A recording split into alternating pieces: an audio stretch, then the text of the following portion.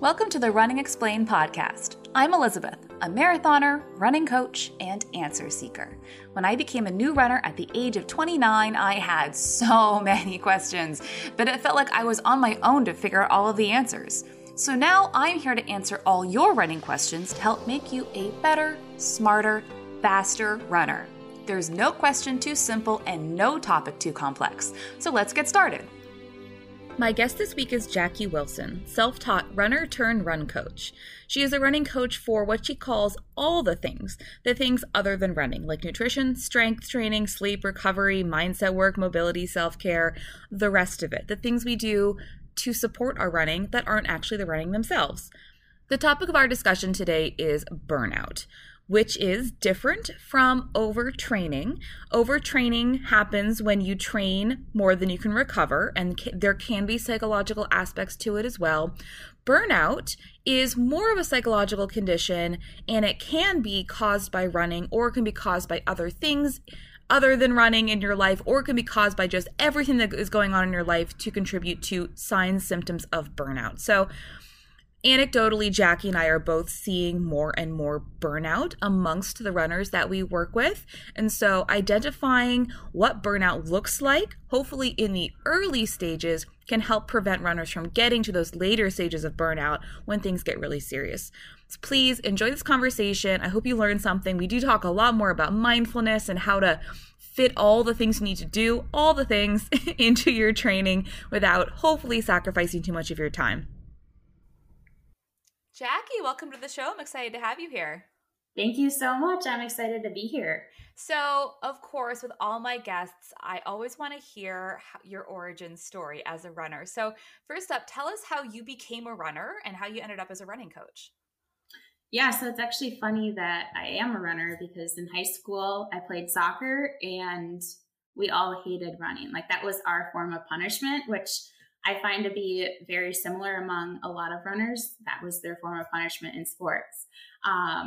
But in college, I would always go to the gym and I would lift.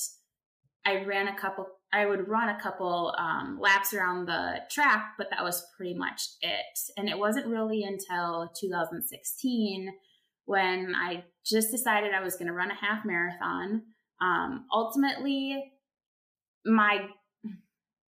the goal behind starting to run and training for that half marathon was I wanted to lose weight, but I soon figured out that was not really the solution as a female for what I really wanted to do. But I really fell in love with running. But really, I realized that I needed to make other changes to my lifestyle, to my nutrition primarily. So I worked on nutrition, really just focusing on less sweets. I wasn't really into the fast foods or anything, but my family is big on baking. So cookies, cake, all that sort. But really just learning how to really fuel my body better and to really support the running that I was doing. Because by then I was probably running 30, 40 miles a week and I needed to support that. So really just incorporating that nutrition and more intentional strength training for running instead of just going to the gym and doing the same thing over and over for years. That really helped me tremendously. And within 5 months of really shifting my nutrition and my strength training, I had taken 45 minutes off of that first half marathon that I ran. I know it was crazy. I felt awful in my first half marathon in 2016. I knew that I could do better by making those changes.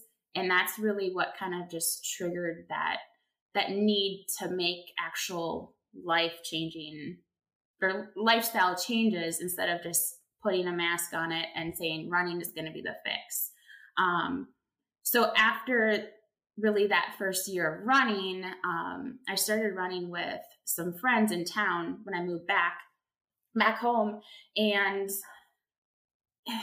the shift that I had seen in my running versus their running was completely different. They were focused primarily on running, whereas running was just kind of a supplement to all the other things that I was doing. And by continuing to do all of those things, they talked me into running my first full marathon, which was something that I never even considered until I was, at the time I was studying for the CPA exam. So that was about a year out.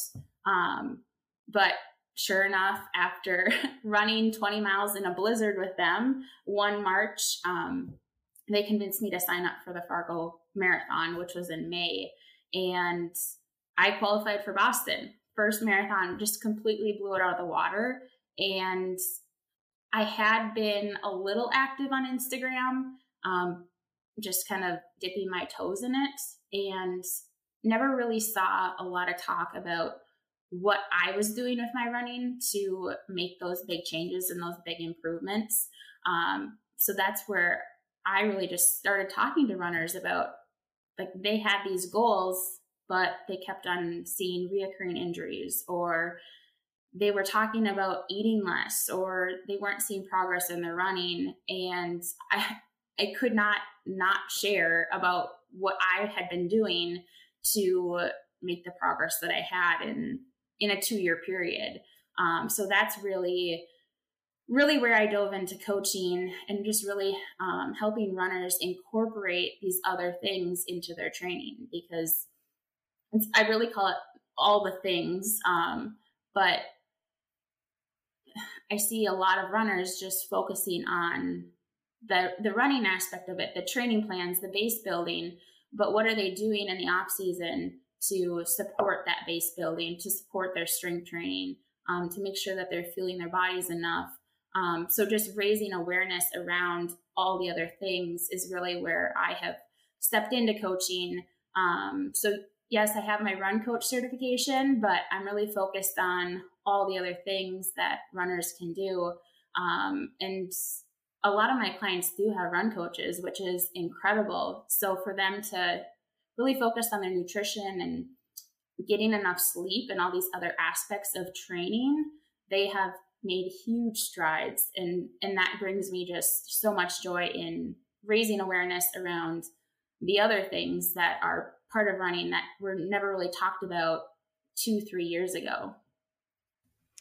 And we're going to talk more about fitting in all the things into your training, because for many runners, you're right. I mean, the primary goal when I look at a runner is thinking, okay, are they training properly? And the training encompasses more than just running. Training includes the strength, the mobility, the nutrition, the sleep, the recovery, the stress management, the yada, yada, all of that stuff. But like the very front line for a lot of runners is that they're not even doing the proper kind of running, right? So the very first thing we do is like, well, let's get them to do the proper kind of running they need to do to support their goals. And then a lot of runners just end up stopping there, and they never really address those other aspects of their training. They think, oh, I found the perfect training plan. I'm running the right number of miles. I'm running the right kind of workouts. I'm running, for what my running goal is.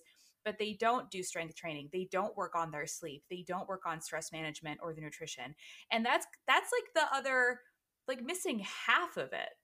Running alone is only part of how you train to run properly.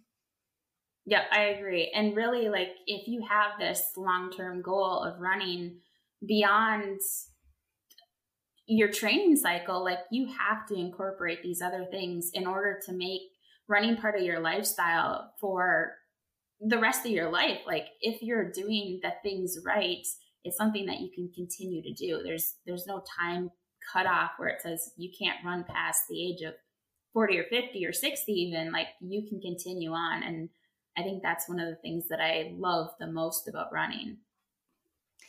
And today our primary topic, we're talking about burnout, but I feel like this also relates to the concept of burnout, because a lot of people tend to try to cram too much in and end up in one way or another experiencing burnout. So this is all related, is what I'm trying to say. But let's talk about burnout, because as you and I were chatting briefly before the show started, is that I feel like we are both seeing a lot more burnout than is normal. And of course, burnout happens. But right now, it seems that we're kind of in a huge burnout crisis among the runners that I tend to interact with on a regular basis. You're seeing the same thing. Yeah. And it's scary. I know what I've been through, and now like hindsight is truly 2020.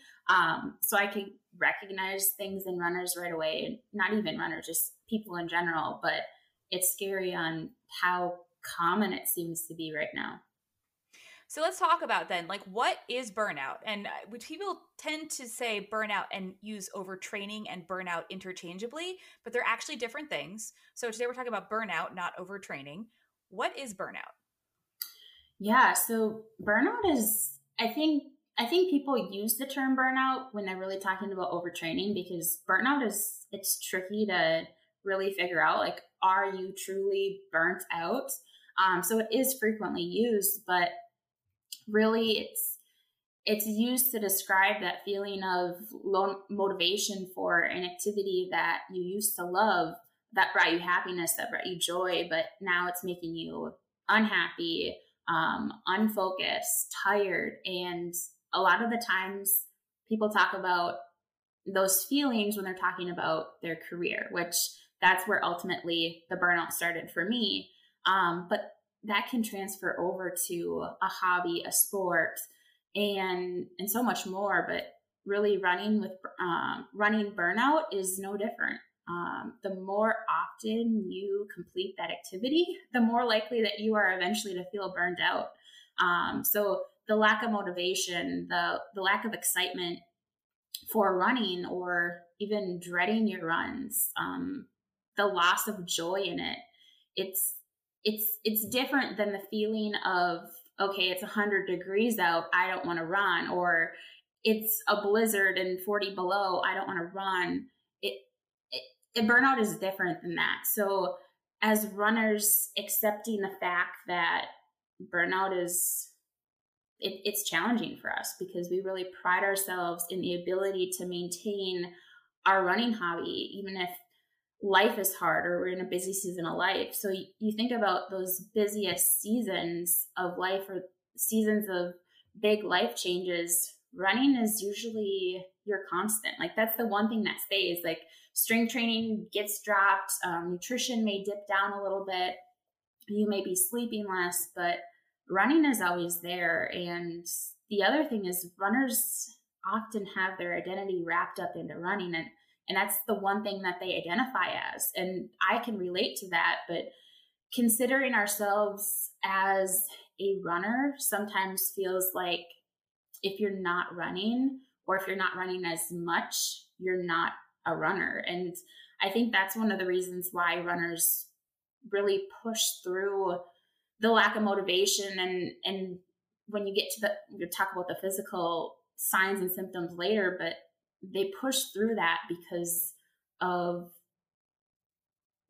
the not wanting to say that they're not a runner, because their identity is wrapped up in that. And a lot of times that worsens the condition of burnout. So it's tricky, but it's important to really just be mindful and to really be in tune with your body and recognize that, okay, am I just not wanting to run in the current weather conditions, or is this like a consistent feeling that you're having?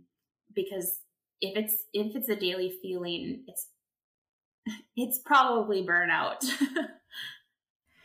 And that is such a good point about runners, the identity thing about, I run and I am a runner, like, that's who I am.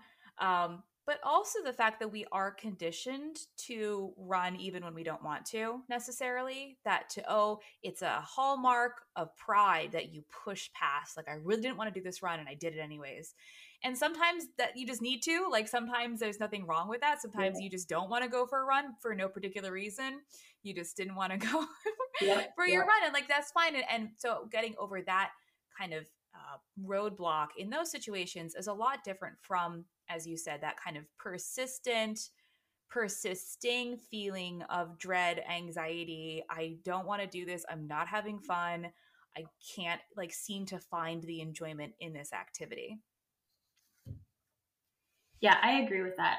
I think you said it very well, in that, okay, am I just building up the habit and the routine and building up that dedication and commitment of the consistency of running to support the training that you have, or just getting into running and building that into part of your life? Or is it really, no, this is part of my routine, and maybe it's too much of a routine where you're just pushing yourself out. You're not really taking a step back to recognize that the feeling that you have isn't just, I don't want to run today. It's, oh my gosh, something is actually wrong mentally, physically, or both. And I think it's also important to note that you can have, like, your primary source of burnout can be non-running related. Like, it can be a career or a life thing. And that burnout also affects your running. Or you can actually have running be the source of your burnout in a way that isn't necessarily overtraining in the physical sense of overtraining. I actually experienced burnout from running early on in my running before I discovered the magic of easy running on easy days, and I was running everything way too fast, and I never actually reached overtraining, but I definitely burned out. And I took like 6 months off from running, where I barely ran for 6 months because I just needed to heal my relationship with what it meant. And then I read 80-20 Running by Matt Fitzgerald, and it totally changed everything. But that feeling of dread and anxiety, I think, is really unique to burnout, because you don't want to do it, but you're not sure why, and you feel really bad about it, and like you would almost rather do anything else in the world except this thing which you theoretically should love to do. Yep. I agree 100%. It's a weird feeling, and I think when you start questioning that of, why do I feel this way? Like, that right there has to be a sign. But I don't think that burnout's talked about enough in terms of running, but also anything in life, that people don't really recognize that's what it is. Like, I didn't recognize for the longest time the feelings that I had and what it actually meant, or what it actually was, until it was too late. And there are actually signs and symptoms. Like, burnout is a studied condition. And now that you have the unfortunate benefit of hindsight, but going back and talking about, okay, like, what are the signs and symptoms of burnout? If somebody's experiencing earlier stages, what does that look like? How can we catch this early on? Yeah. So I think really, and you had already alluded to it, like, running can come from, or the burnout can come from running, but it also can come from other aspects of your life.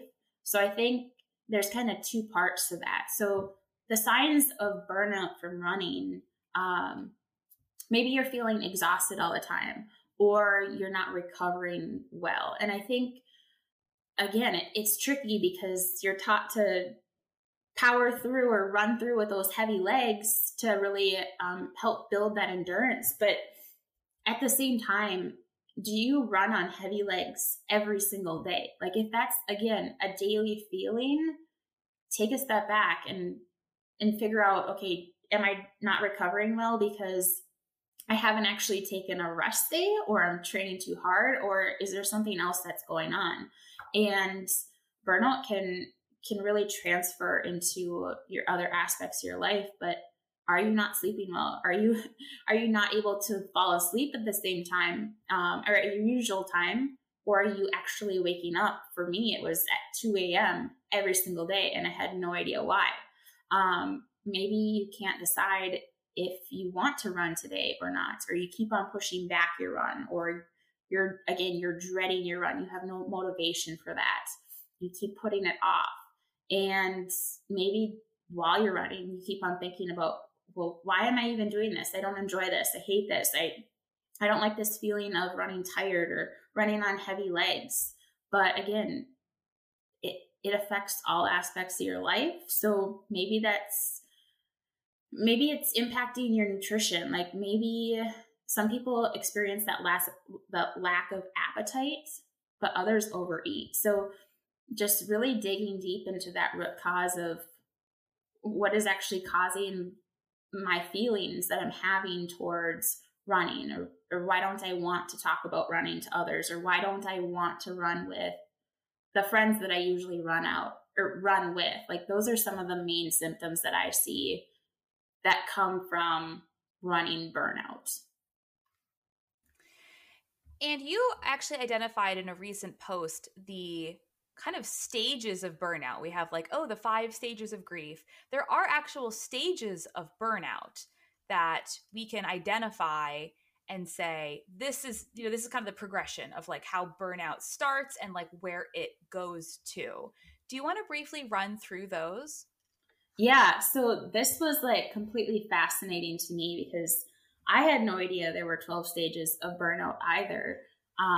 But once I just started digging more into burnout to understand what it meant for my journey, for my healing journey, but also to recognize it in others, or even as I still continue to heal my body, I'm going back through some of these stages. So it's just that awareness factor so that you can recognize and you can kind of talk through the feelings that you're having. I think that's important. So 12 stages of burnout. It starts with really that excessive ambition, or like the ability, the want or the need to prove yourself. And in running, maybe that's running a PR every race, or maybe that's throwing easy running out the window and running all your runs hard, figuring out, proving to whoever, but really just to yourself, that you can run a sub 6-minute mile, or a certain time for a half or a full marathon, or a certain distance even. But then with that need to prove that you're worthy or enough of a certain pace, which seems, taking a step back, like, no, like everyone is worthy and everyone's enough, but you have to start working harder, and you're putting in probably more hours of training, in burnout, in a career or life that's working long hours. That's the inability to turn off that switch to work. But that also can transfer over to running again, and the inability to turn off thinking about training, thinking about running, thinking about your strength training. Even if you are doing all of those things, the inability to take a break and spend time with family, that can impact all aspects of life. And when you get to that point, you are oftentimes neglecting self-care. You're neglecting those rest days. You think that you have to run more miles or train harder, and that leads to maybe running every day or running more miles than your run coach has on your training plan. Maybe that's, again, it dips into that overtraining aspect, but maybe you're not sleeping as much. Maybe you aren't eating enough, or you're not eating the foods that are going to help you recover. And after you get to that point of really neglecting your needs, you come into a place of conflict. So that's the fourth stage of burnout, where you dismiss the problems that you have. You feel panicky, you feel jittery. You're not really sure why you're feeling this way again.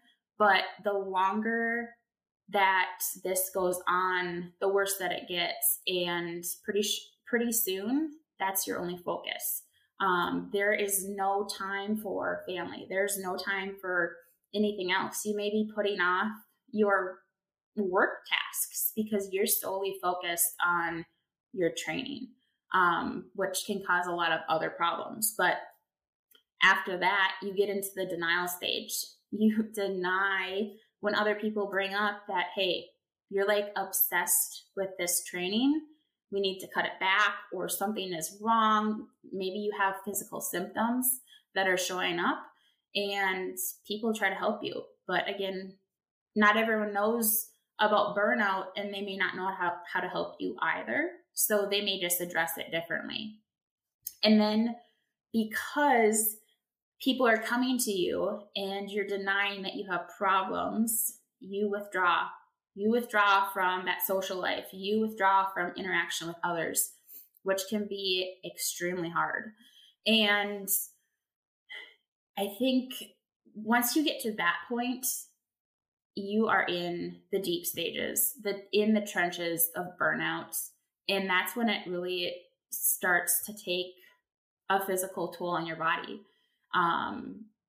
Not only physically, but mentally. So feeling the brain fog, the memory loss, the heightened sensitivity to the way that someone asks you a question or makes a comment, even though there was no intention behind it, you snap at them. Or the inability to concentrate, like brain fog and the inability to do the work that I needed to do in my public accounting job. I didn't understand why I could not do it, but I literally could not think or focus. And that was huge for me. So I see that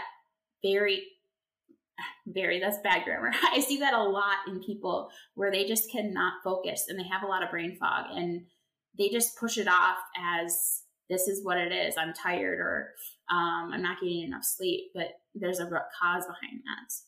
And then we get to the next stage, which is your loss of contact with yourself and your own needs. So you don't really see yourself as valuable. Like you kind of, there's that depersonalization, and anyone that has dealt with depression knows what that feels like.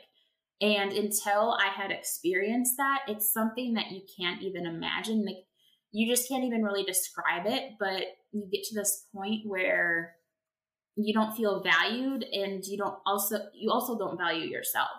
And then that leads to that really inner emptiness and anxiety. And a lot of people they become addicted to certain things. Sometimes it is the alcohol or the food, but other times it may be just be running. So it's that constant cycle of, okay, you're burnt out from running, but then running is also what you use to cope with your stress. So because of this feeling of emptiness, you start running even more. And that can become an even bigger issue because that's just creating that feedback loop of worsening conditions. And then we get to the depression, the increasing feelings of meaningless and lack of interest.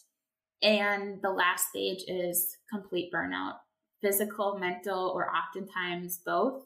And a lot of times that means full medical attention. So I don't know if people are listening to this podcast right now and you haven't listened to the podcast on stress, I highly recommend it because it is incredible and it talks all about it. But when you are physically and mentally burnt out, that burnout impacts your gut health, which impacts your hormones, which impacts your it impacts everything in your body. And the brain and the gut are connected. So if there's something going on in your gut, it's impacting your brain, which is causing that brain fog. So it's just that constant loop, and that's where it gets very, very scary. So those are the 12 stages. It's fascinating to look back at my journey and being able to pinpoint exactly when I hit each of those, and recognizing what stages people are in and what's okay. This is where you are in the 12 stages of burnout, and this is what you need to do to kind of get out of it and to recognize the different things. I think that's the awareness is the most important point of the 12 stages. This is such a fascinating progression because you're so right. And when you look back at this, and anybody who's experienced burnout, you can think, oh, that was stage 5 when this happened, or like, oh, that was when I really should have taken that extra rest day, or like maybe not signed up for that third marathon, and all this stuff. And thank you for episode 32 is the episode about stress. And this burnout is basically another way of saying, burnout stress, that like when you're, having a breakdown from accumulated stress. But I think, as you were describing the 12 stages, and I was thinking in my head, I'm like, there is a script. It writes itself for one of the really most common storylines of how runners can experience burnout is that they set a huge giant goal. They work towards it, probably a little bit too hard. Then they can't stop working towards it. Then they start, neglecting their needs. Then they start feeling, like something's wrong. Then people start saying, are you okay? I don't think you should be running this much. And you think as a runner, like, of course the rest of the world doesn't understand that, like, yeah, it's completely normal to run 60 miles per week for Yep. marathon training. So you're kind of in denial and you're like, no, this is just what runners do. I'm totally fine. And like, it just keeps going and going and going and going. And then like you end up, your body basically at some point will say, you need to stop, and it shuts it down, and you don't have a say in it. You will just shut down one day if you keep going down the road. Yeah. Yeah. And I think it's so hard because you want that commitment and that dedication to a goal, but you also have to distinguish, okay, yes, I'm pushing to this goal. Is it too much? Is it too much for my season of life that I'm in? Is it too much for the time period that you placed on yourself? Like, there's so much that you have to consider. And that, again, that's where it gets tricky to figure out, okay, is this something that my body can handle? Or is it something that I'm going to burn out from, or maybe already have burnt out from? And that season of life thing is so key. And I feel like it's so much more relevant in the past year and a half with COVID, because everybody is pretty much just a little bit more stressed, maybe a lot more stressed than we were before COVID.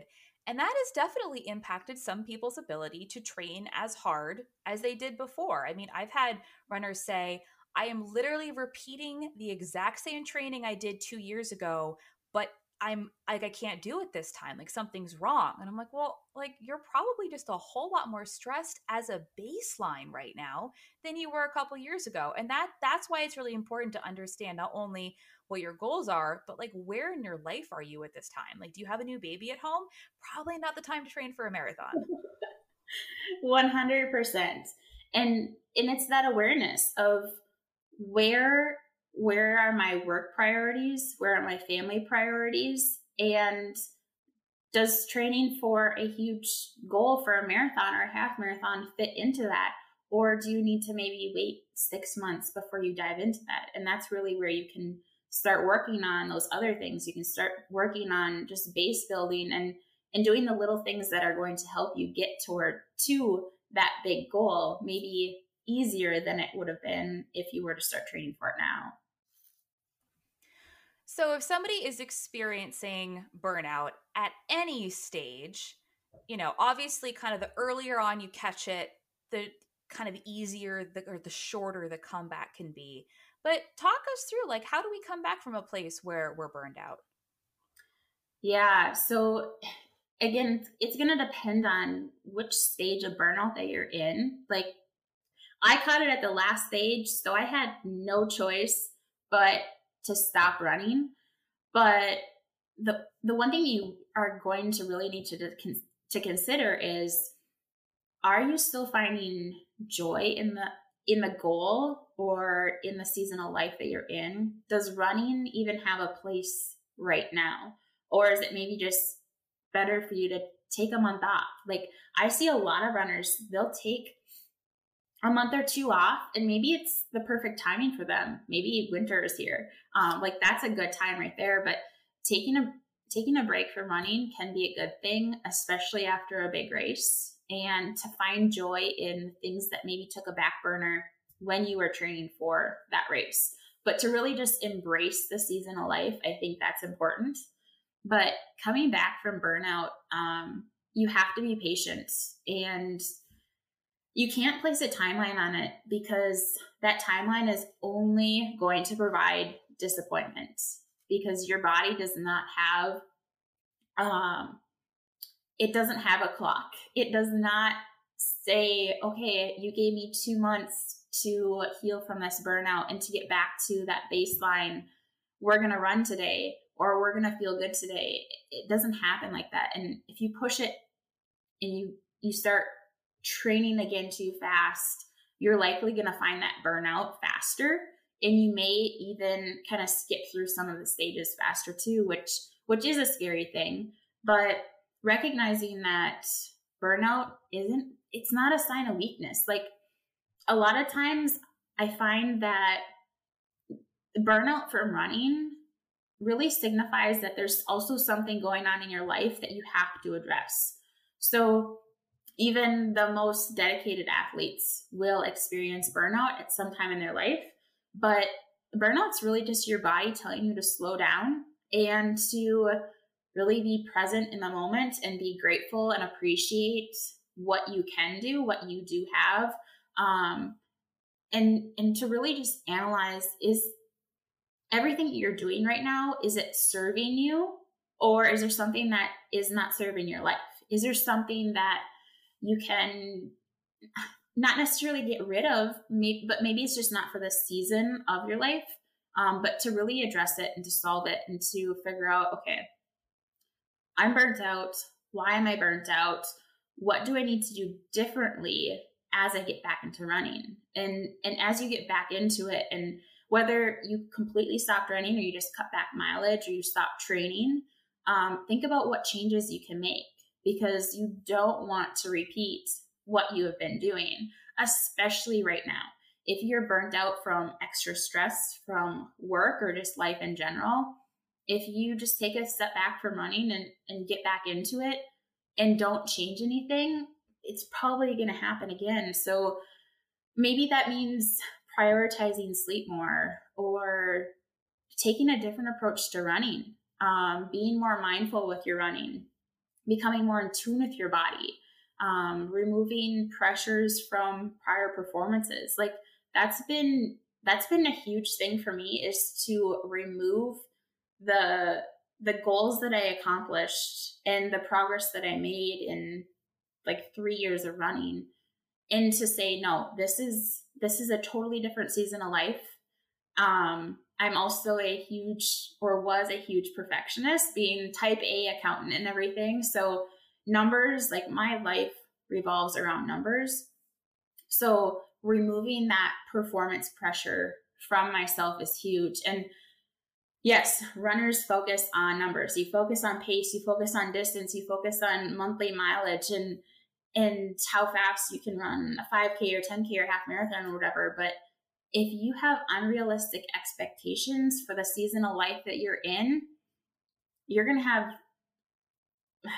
I don't even know what the word is, but you're going to be let down. You're going to feel disappointed. You're going to feel less worthy, even though you shouldn't. But that pressure places a lot of stress on yourself. And if you take the approach of really making some small tweaks and enjoying the process of getting back into running, getting back into training, being more mindful with bringing maybe that objective awareness to your thoughts and to your emotions while you are running, that's huge. So maybe letting go of all thoughts of pace and distance and focusing more on maybe some low heart rate runs, or running mindfully and taking in your surroundings and giving yourself grace in how you feel in the moment based on your current situation. It's been a game changer for me, but it's also been a game changer for some of the clients that I work with, but also just people that I talk to on Instagram, and helping them kind of switch their mindset around running when they come back from that burnout. And just the awareness is the big factor, and the mental strength and the mindset shift. That's huge in all aspects of running, but especially when you're coming back from that burnout phase. I also like to shift my athletes who have experienced or coming back from burnout into running by time instead of distance. Because it really, again, you're right, the numbers the numbers giveth and the numbers taketh away in terms of our stress level. And if you're coming from a place where maybe you have taken some time off and objectively you have lost fitness, which is like, I know a lot of runners get concerned about taking time off because they're going to lose fitness. But like, trust me when I say the alternative to not taking time off is worse than the minor loss of fitness you will experience. Like, I can't even oh my God, take the time. Please take the time. Yeah. Do not worry. You will come back. It's okay. Yeah. But yeah, running by time, because it's, to be out there and say, look, hey, I want you to run for 30 minutes today. I don't care how far you go. I want you to stay in your easy effort zone, 30 minutes. And then maybe for a long run at 60 minutes or wherever the athlete is in that period of time. But that's a lot different for them to approach than to say, I need to run 5 miles. And then that can be also very anxiety inducing if their pace is different or they have feelings about that distance compared to where they used to be. A lot of things can go into that. Yeah, I agree. And the one book that I read that really helped me, it's called Mindful Running. And it just talks about how you can really shift that perspective of focusing on distance and pace to focusing on how you're feeling, focusing on time. I've also been focusing on time. And I think sometimes I just do it to kind of pinch a nerve in some runners, but I'll post a picture of my watch face and it'll say like 6.97 miles. And really, I didn't look at my watch until after I pushed save because I'm not focused on on the number, on the distance, or on the pace. I'm just focused on being out there and honoring my body and how it feels. And like on my long runs, running a certain time, but it's not about the distance anymore to me. And I think removing that pressure from the performance and about the prior expectations and goals that you have hit or that you've had, that's huge. It's hard. It is very hard. It took a long time to get there, but you can find that joy again in running when you're really running for the joy and the love of it and remembering why you run. So you've mentioned this a couple times about mindful running.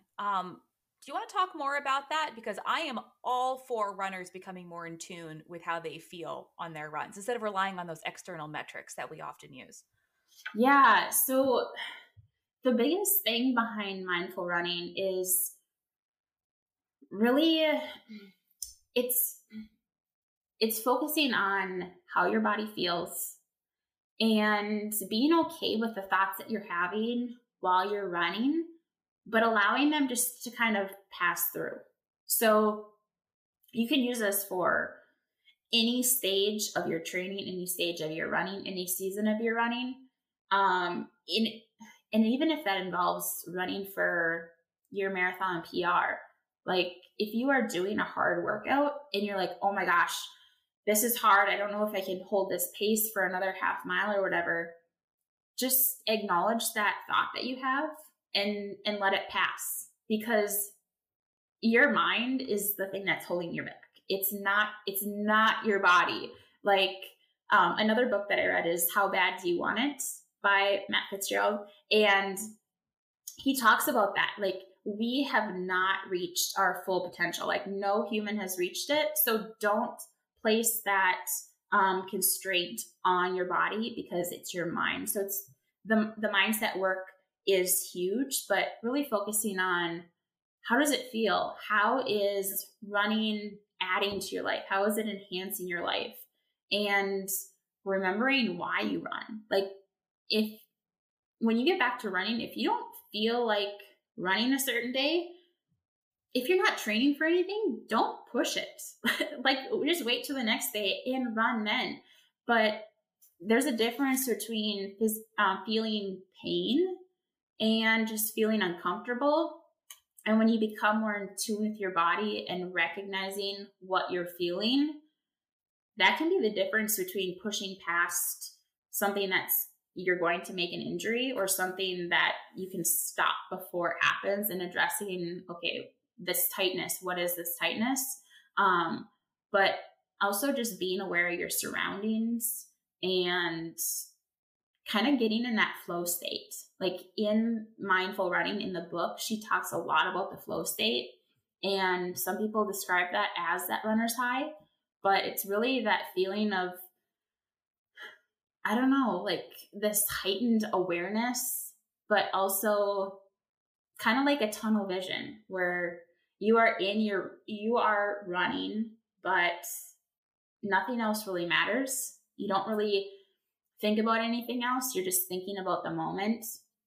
And there's a lot of power behind physically and mentally for your body being present in that moment and kind of getting in that meditative state. Like if running can be your moving form of meditation, oh, you could move mountains with that. And I think that's the beauty of that mindfulness. It takes practice, but just addressing those, acknowledging the thoughts that you have when running and just letting them pass, that uncomfortable feeling of pushing that pace will go away. And when you get to that race, you will be able to handle that feeling a lot better. And you may not even recognize that feeling because you've been acknowledging that feeling during your training. And I think that's a powerful thing, just about that mindfulness and being okay with those thoughts versus stopping running or being frustrated with having that feeling. I like to say that your brain is not your friend when you run, so for the most part, because your brain is trying to protect you. And even on our best days, we occasionally have thoughts that are like, "Yeah, what if I just stopped? Like, what if I just stopped running right now?" And not as as you mentioned, the whole point of this is not to have a judgment about the thought or Yep. to like believe the thought or to assign value to the thought. So even if you have the thought that it's like, I can't do this, like that doesn't mean that you can't do that. It means you had a thought. Yep. Don't freak out. Don't panic. You thought something. It Yep. drifted across your head. Let it drift onwards out of your head and just keep moving forward. Like it'll be okay. Yep. 100%. So the hardest part, I think, for a lot of runners is finding that healthy, sustainable, running is going to be a part of my life for the rest of my life balance when it comes to new runners especially tend to like pedal to the metal from the very beginning. And sometimes they don't get burned out, which is amazing, but they're in this place where they're like always escalating what they're doing.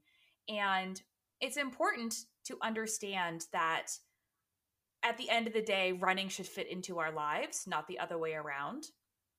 So what are some things that we can do to create that sustainable, less likely to burn out from running relationship with the sport? Yeah, again, I think the mindfulness is really important.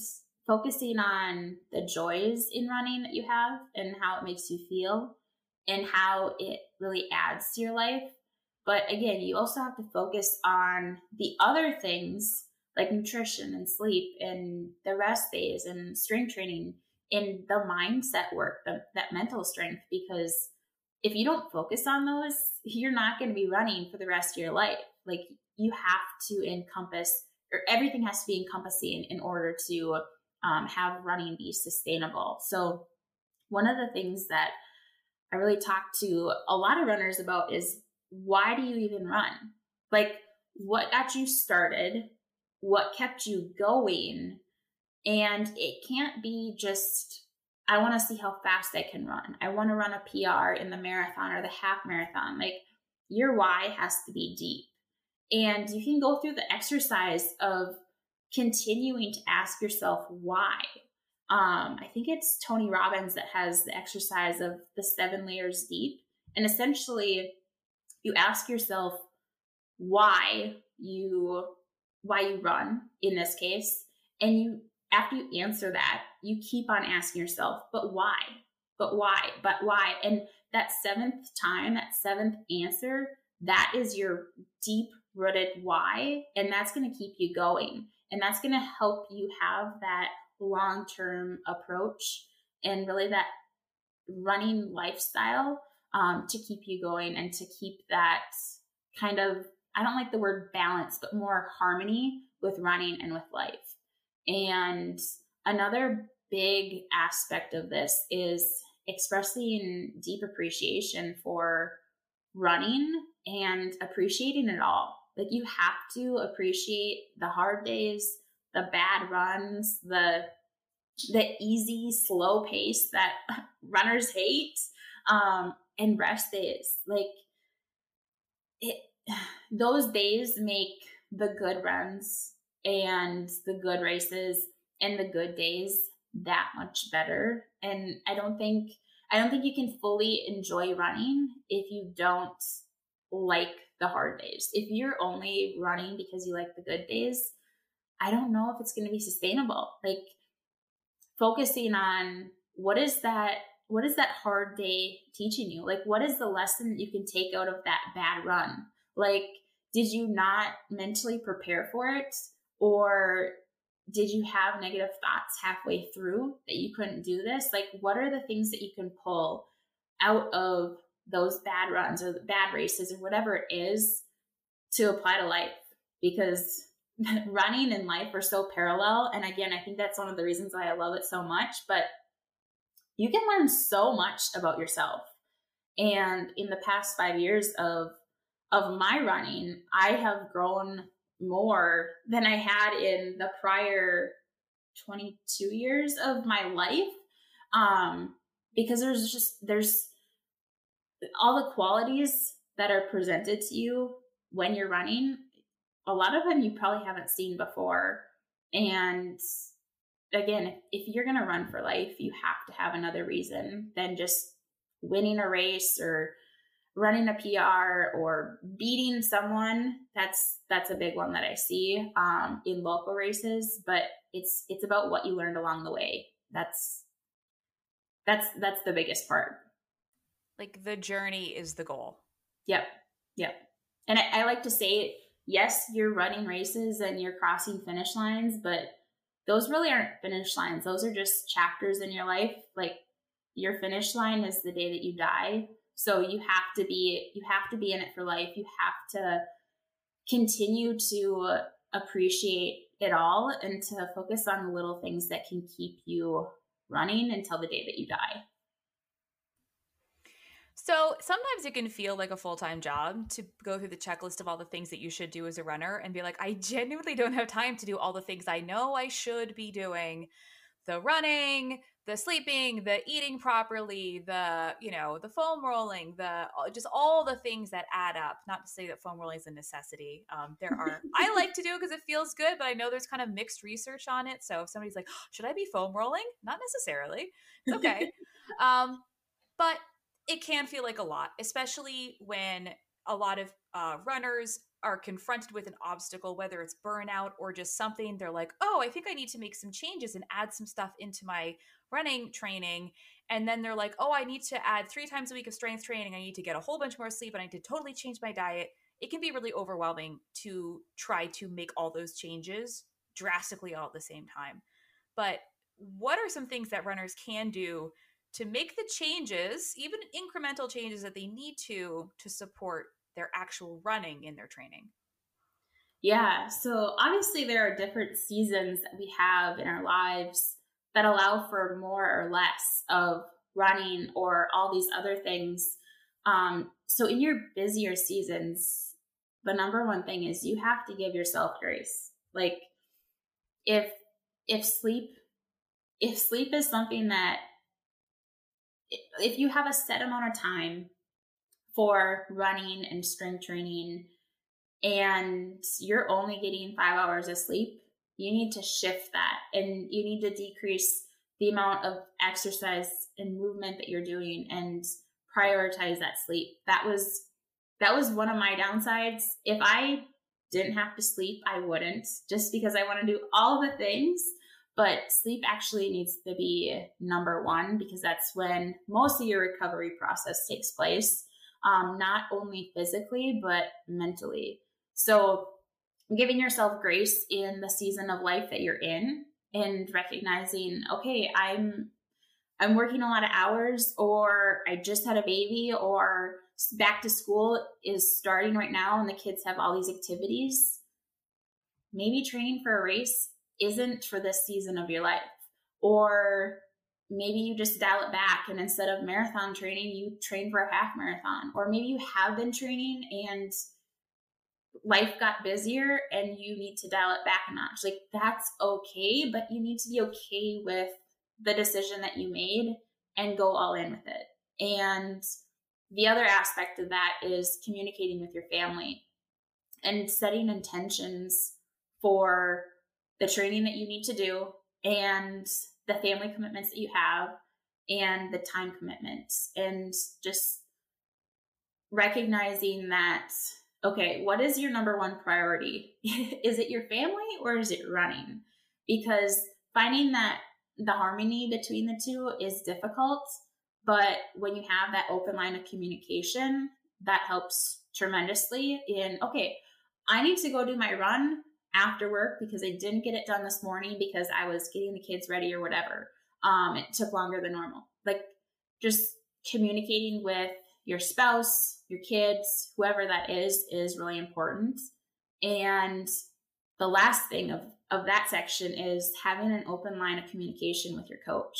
Like if you have a run coach or if you have a strength coach or you're working with a registered dietitian or a life coach or whatever, and you need to dial it back for a few miles a week to get some strength training in because you only have a set amount of time and right now that's 100% running, like you need to be able to talk to your coach, and I can guarantee that they're probably going to be okay with that. Like making that shift in the time that you're spending running versus lifting versus sleeping or whatever, that can make a big difference in your training, but also in staying injury free. So I think that's like the number one thing is setting the intentions based on the season of life that you're in and having that communication open with your surrounding people. But in terms of how do you do all of these things with your training, I think one of the biggest things is building a routine before you start training for something, like building a routine in the off season and not starting everything at once. Like you can't start a new nutrition plan and a new strength training plan and getting 9 hours of sleep when you've only been getting 5 for the past couple of years. Like you can't make all these big changes at once because you're just going to burn out from trying to do it all at once. So really starting with, okay, I have been averaging 5 hours of sleep for the past year, and I'm going to increase it and make it a goal to have maybe 6 hours of sleep. Like, yes, 6 hours of sleep is still not ideal, but going from 5 to 6 hours is a big change. So just making those small incremental changes in the things that you're already doing is going to help a lot. But habit stacking, that's like my favorite thing to do is what are you already doing, which for pretty much everyone is running, and what can you add in before or after your run that's going to help you. So I know it really depends on what your goals are, but I actually do my strength training right before my run. I know some people like to wait until afterwards or completely split up their run and the workout, but that allowed me to, when I first started incorporating that intentional strength training, is to habit stack something that I was already used to doing. Or maybe you're not doing any mobility work and you want to get your mobility work in before or after your run, and just start with 10 minutes.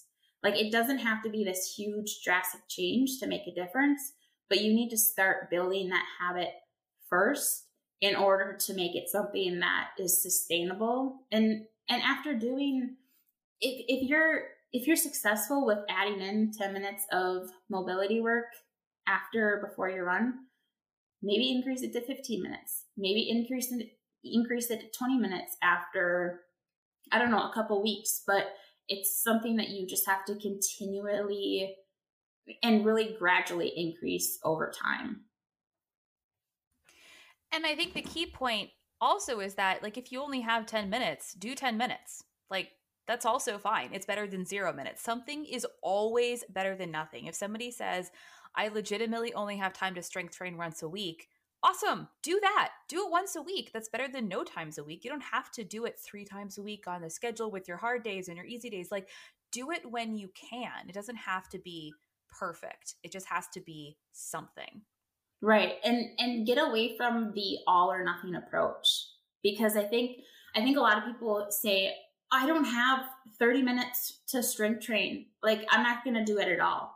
But maybe they have those 10 minutes, or maybe they have 15 minutes, or maybe even when they are starting with 100% running and no strength training, but that 100% of running is taking up all of their time, just making a small switch. So maybe that means running 10 less minutes or 1 less mile, but that 10 minutes of strength training or mobility work or whatever it is going to make a huge difference as you continue to make those habit shifts. And I also think your point about sleep is really, really, really important, especially for people who are training for long distance races. And a lot of runners tend to just keep adding mileage, increasing the distance. They go from the half, they go to the full, and then they're kind of like always running marathons. And they're getting up at 3:30, 4 o'clock in the morning. But to get their runs in, of course, because everybody has jobs and a family, but then they're going to sleep at 11 o'clock at night, and they're getting, like you said, 5 hours of sleep. And that's not healthy or sustainable. And I really would like to give a shout out to training well for shorter races, because you can put some awesome training in for a 5 or a 10K race at good volume, but it's not nearly as much of a time commitment. So if you're like, I want to train for something, I don't have time to train for a marathon, train for a shorter distance instead. Shake it up, do something differently. You can it's a lot more fun to run fast on your 5K training than it is to get up at 4 o'clock in the morning on 5 hours of sleep and run 18 miles before the sun rises. And that's not sustainable. Use me as the prime example. I was working extreme hours. I got up at 3 a.m. every day to get my run in, to get my strength training in. I was working by 7 a.m. I worked through lunch. I took a break for supper, and then I worked again. And sometimes I was up until midnight, 1 a.m., 2 a.m. And that went on for 4 to 5 years. I averaged 4 to 5 hours of sleep for 4 to 5 years, and my body reached its breaking point. And I reached that last stage of burnout before I realized what was wrong. But sleep has to be your priority. And I actually got a book. It's called Why We Sleep for Christmas, while I was still working that job. And I would not read it. I asked for the book, but I would not read it because I didn't want to know what I was doing to my body, because I had no other option. Even if I wasn't running, I would still be getting 4 to 5 hours of sleep. So actually understanding the importance of sleep is huge. And I don't think a lot of people actually understand that, because that's the first thing to get cut out. It doesn't even matter if you're a runner or not. That's the first thing to go. The first thing to be sacrificed is sleep. And that's something that I'd like to see changed. And it's also tough too, because as with so many things in running, it's one time doesn't kill you. If you run one long run fasted, it's not going to kill you. Yeah. If you do one thing, the one time you do it, that's not going to be the thing. It's the accumulation of, it's the pattern. And for you, it took years. For some people who've been, maybe they have always subsisted on very little sleep and it hasn't been a problem. But things don't become a problem until they become a problem. And if you can look back and say, okay, I know that these things are not ideal, but it's never been a problem for me. It might be that it's never been a problem for you yet. It's not a problem, but if you're only getting 4 hours of sleep and you're training seriously for any sort of running, maybe if you're just even running 3 or 4 days a week because you like it and you have all the other stuff going on, it's not a problem yet. Yeah. And you don't know what's happening on the inside. I look back and I can identify really when my body started taking a toll. But if you didn't know what to look for, you wouldn't have seen it. And from the point that my body really shut down, it was a good 9 months of when the first symptoms started popping up. But they're symptoms that have really been normalized by society. So it's nothing that the doctors even really thought was a concern. All my tests came back normal. So you don't actually know what's happening on the inside until it comes to the outside, or it affects your physical capabilities. So, and what were some of those things when you're looking back, or some of the things that you see in the runners that you work with and you're like, that's a sign of burnout, we're on the path? Yeah. The biggest thing, and it doesn't even have to be necessarily related to burnout, or someone doesn't have to be burned out, but gut health is the number one thing. Food sensitivities are not normal, but they've become normalized, and we've been taught to just cut those foods out. So it would have been January 2019 that I all of a sudden had a reaction to peanut butter, and that turned out to be all nut butters. And I took a food sensitivity test, and they told me to eliminate these foods. But after working, first of all, that didn't work. But after working with a registered dietitian who really specializes in female hormones and thyroid health, eliminating those foods actually does more harm to your body than good, because in your gut, you have all these different gut microbiome or bacteria, and they all thrive on different foods. So if you cut out, like I did, peanut butter, you're killing off that bacteria that you actually want.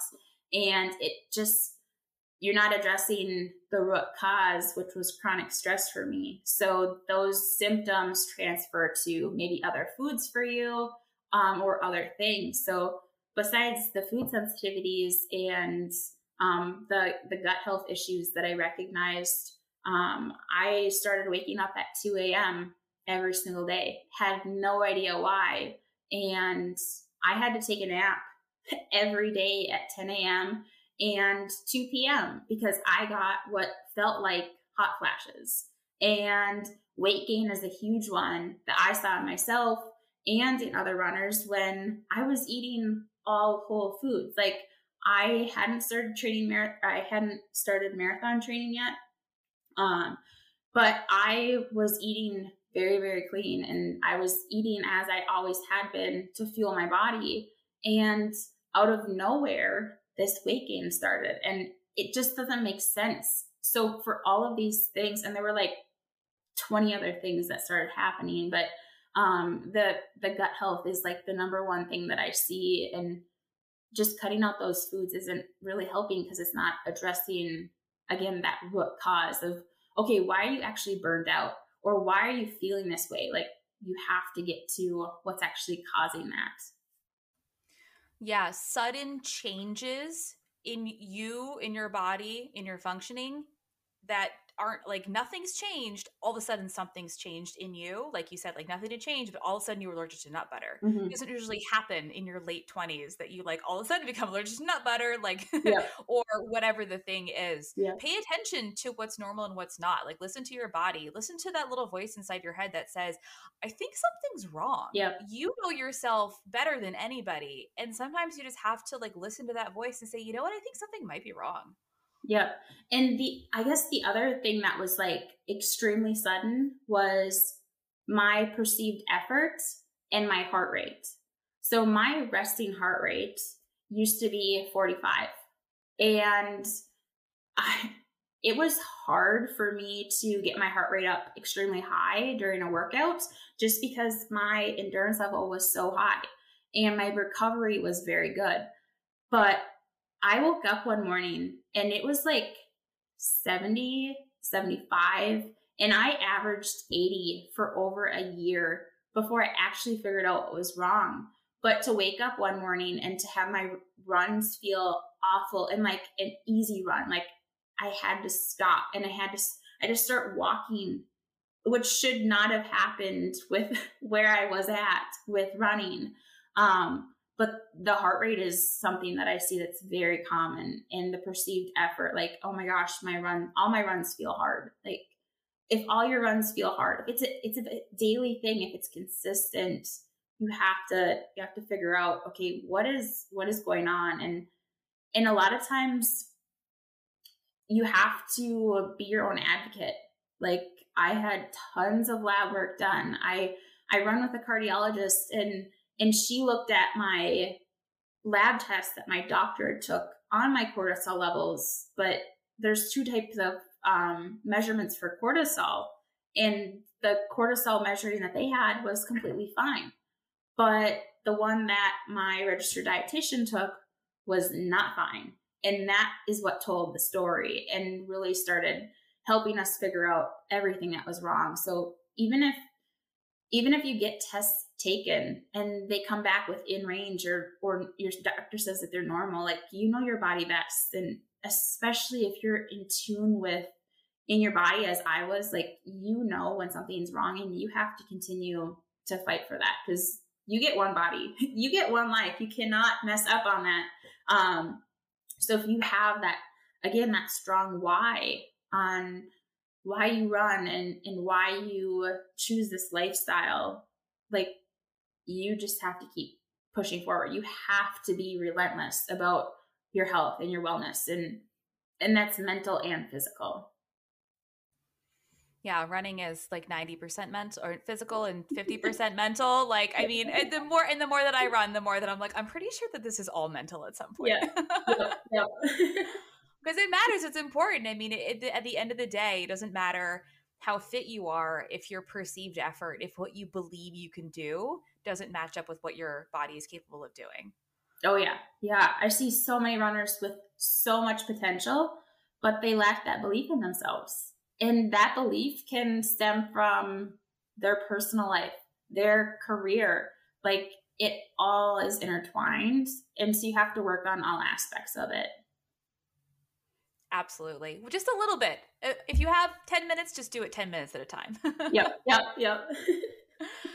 Jackie, this has been so informative. I hope that this conversation has helped some people who might be wondering if some of the things that they're experiencing, or maybe if they're looking back and saying, oh my God, I think that was burned out last year.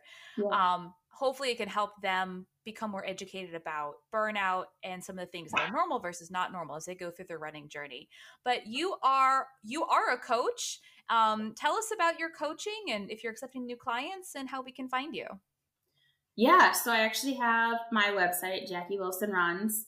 And again, I focus on like everything that we were talking about today. I focus on all the other aspects of running. I haven't really done a lot of the run coaching per se, because I just have this huge passion for raising awareness around the nutrition and the strength training and the mindfulness approach of running and focusing on mindset. That's really where my passion lies. So that's what I help my runners with. And it's incredible to watch my clients progress through the process of incorporating these little things that they didn't think would make a difference, like eating before you run, especially for female runners. And I know you have so many posts about that, about fasted running. And I'm like, preach to the choir because I love it so much, but really just educating people and really just pushing them to be their best advocate. And if they're interested in something, or if something isn't right, or even if they're just loving something, to do more research on it, to understand the root of it, to understand the why. Don't just take something for their word. Like, don't just, because I tell you not to run fasted, don't just start not running fasted. Like, actually understand what it's doing for you. Because I find that when my clients understand why they're doing these little things, why they're refueling after a run or a workout, why they're eating more than 1,200 calories or whatever while they're marathon training, that makes the biggest difference for them. And that becomes sustainable for them. That's something that they can continue and do continue for the rest of their life. And as they go through these different stages and different seasons of their life, they can still incorporate these things while still having that ebb and flow of the training and the life harmony aspects of it, to really just continue to find that joy, not only in running, but in life. And I think having that harmony is extremely important. So that's a little bit about what I do, is just focusing on all the other things, as I like to call it. I love that. All the things, all the other things. Yep. That's fantastic. And that is such a crucial piece of it too. I'm also all about the why. And I'm like, maybe that's the whole point of what I do. I'm like, maybe if people understood the why behind it, they would actually take it seriously. Yep. Because it's one thing to be told to do something, and it's nothing to understand the reasoning behind it. Because if people, and I've done a podcast about this and had other posts about it too, but it's like people understood what fasted running did, what what happens when cortisol is elevated in your body, when that's good and when that's bad. Like, oh, okay, I don't want to run fasted. That makes sense to me. All about that why. Absolutely. Yes. Yes. Well, I'm going to link to Jaci's website and Instagram account in the show notes if you want to find her, follow her, work with her. And thank you for your time. I'm glad you're on the path back from burnout. Thank you so much for having me. This is absolutely amazing talking about it. It's just, it fuels my soul. I hope you've enjoyed this episode. Don't forget you can always find me on Instagram at Running Explained or at my website, runningexplained.co. If you have a question you'd like to have answered, you can submit it in my stories every Monday or email me at elizabeth@runningexplained.co. That's ELISABETH at runningexplained.co. This content is not intended to be a substitute for professional medical advice, diagnosis, or treatment. Always seek the advice of your physician or other qualified health provider with any questions you have regarding a medical condition.